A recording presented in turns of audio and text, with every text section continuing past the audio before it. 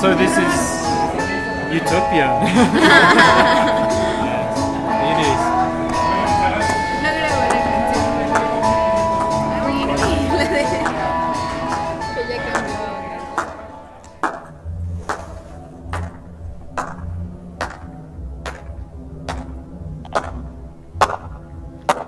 And then nice background music. People would never think that we're way up on a mountainside and there's a village way below.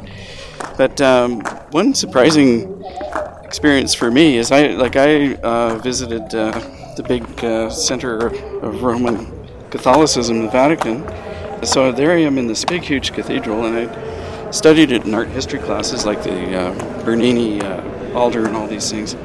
And all of that was quite beautiful, but what really struck me about the place was the fact that it was probably one of the largest rooms I'd ever been in, and it had this beautiful, beautiful ambience because of all the voices that were circulating in the room. And so anytime I think of the Vatican now and that big cathedral, I think of just that beautiful ambient wash of really distant whispered voices everywhere as they're experiencing the cathedral, and then also the sound of footsteps on the marble floors that all turn into this beautiful bloom in the cathedral.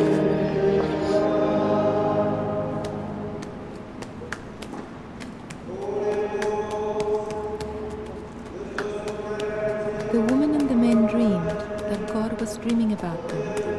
God was singing and clacking his maracas as he dreamed his dream. God was singing and clacking his maracas as he dreamed his dream in a cloud of tobacco smoke. Feeling happy and shaken by doubt and mystery. The Makiritare Indians know that if God dreams about eating, he gives fertility and food. If God dreams about life, he is born and gives birth. In their dream about God's dream, the woman and the man were inside a great shining egg, because they were crazy to be born, and kicking up a fuss. Singing and dancing and kicking up a fuss because they were crazy to be born.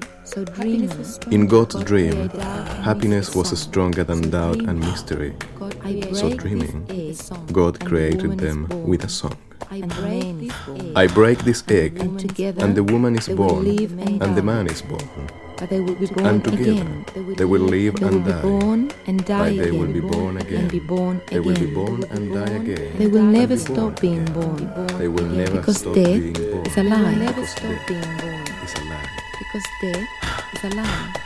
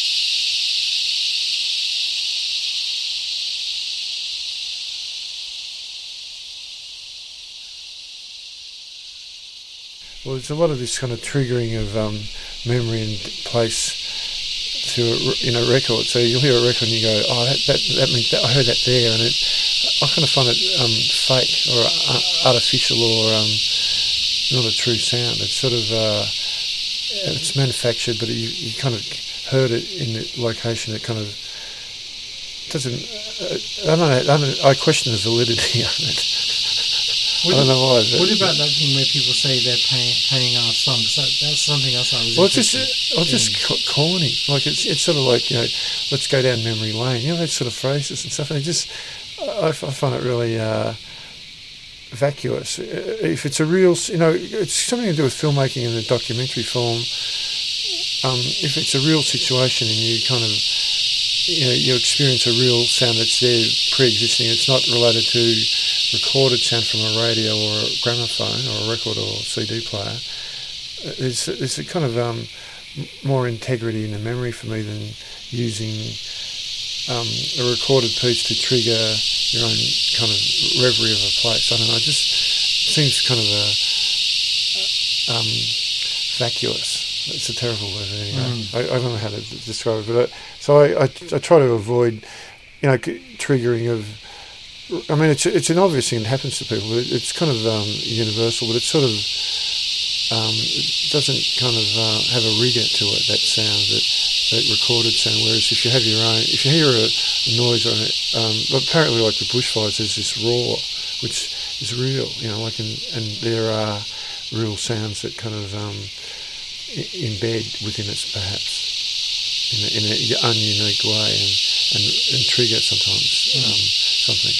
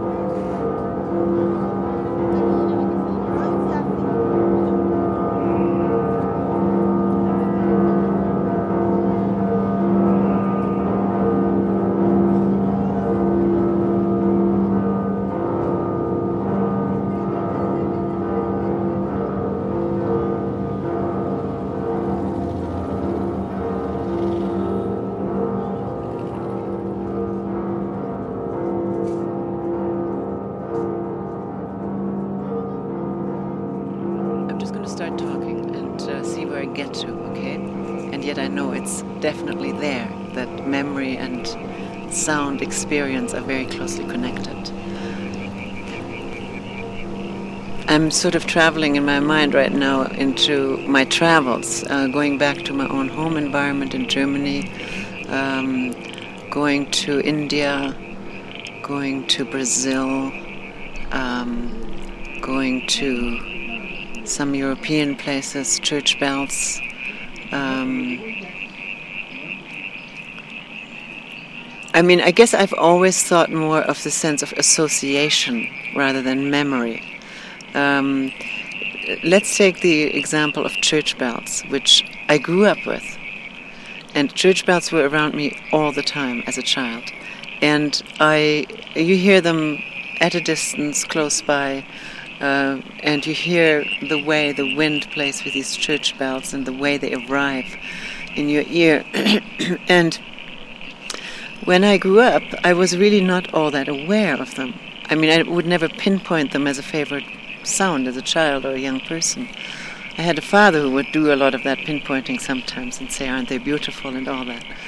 And then I immigrated. And then I began to notice that I missed them. And the moment when I noticed that I missed them was when I began to hear the boat horns in the harbor of Vancouver. Boat horns, foghorns, train horns that are very, very beautiful.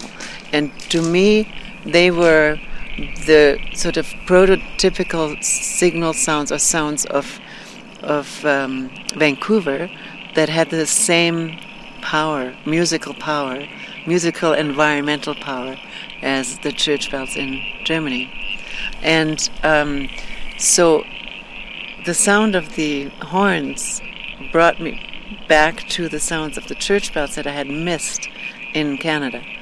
When I then come back to Germany, my ears were alerted doubly to those sounds, and I began to remember them at that moment. I would actually remember childhood occurrences, and also wondering why wasn't I aware? As a child, you just kind of take it all in, right? And so I then began to really listen very carefully to the sounds and record them, of course, as well.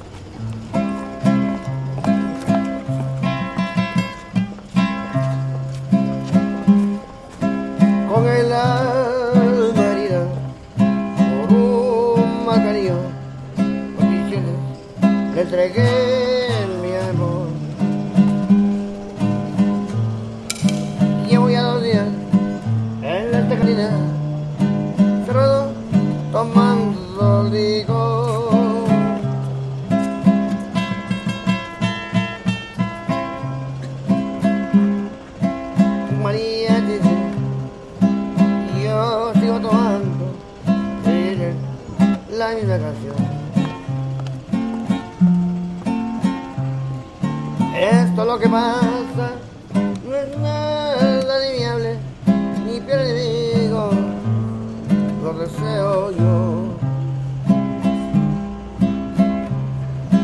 Toca mariachi, tú la misma, lo que me llega hasta el corazón, el abandonado. Toque la de nuevo,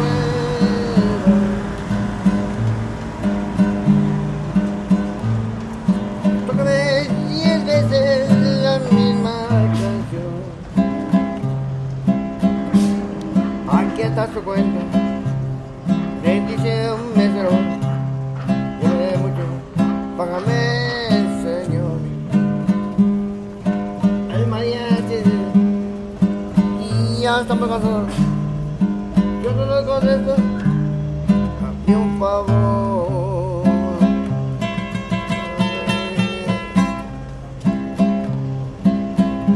Va a variar un poco, dame la misma,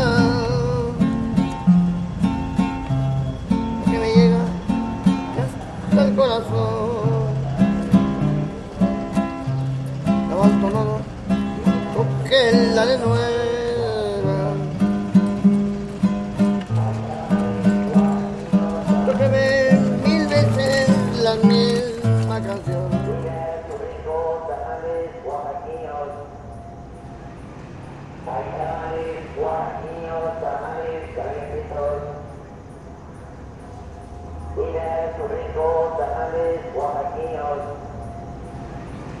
Okay, I remember I'm trying to think of something which is not visual but more like a sound, and what comes to my mind is, for example, walking on leaves, but these leaves were like chestnut leaves, and they were already quite dry and had formed a pack of very packed layers of chestnut leaves, and they were undisturbed. And I was a child walking on a lane of a park called Primrose Hill. So I remember walking on it and wanting to disturb precisely the whole mat of leaves. And the only way that I found to do it was to kick the leaves. And every time I kicked it, you would have like both a crushing sound and the sound of my foot moving the leaves. And there on I started to play a little bit with the rhythm, because I heard that basically I received a sound back. So as you walked faster and hit the leaves more, you would get like a more repetitive sound. But at the same time, if you walked on them, you would have another like crushing sound, very different.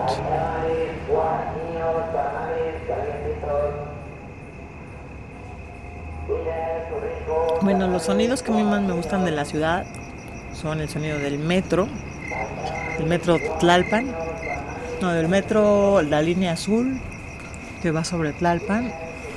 Ese es un sonido que siempre recuerdo mucho, quizá porque estudié en el centro. Con otro sonido que me parece muy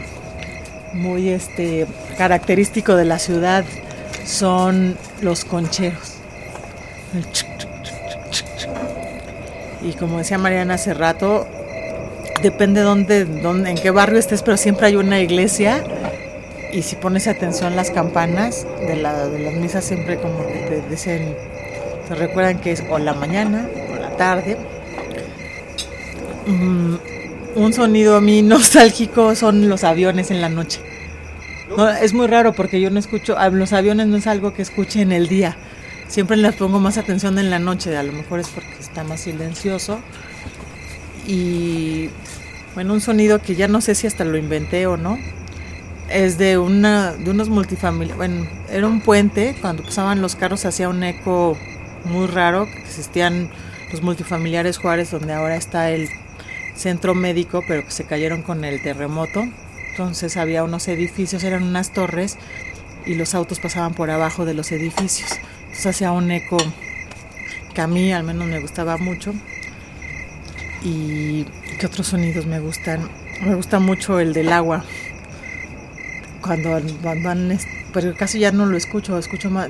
Ahora me pasa que de grande hay muchos sonidos que empiezo a ver que se confunden o los oigo igual, como el del gas, el del agua. Ya no distingo cuál es cuál, pero de niña sí creo que estaban más diferenciados. Me gusta el sonido de las taquerías cuando están cortando las carnes. Eso me parece rarísimo. Y déjame pensar más.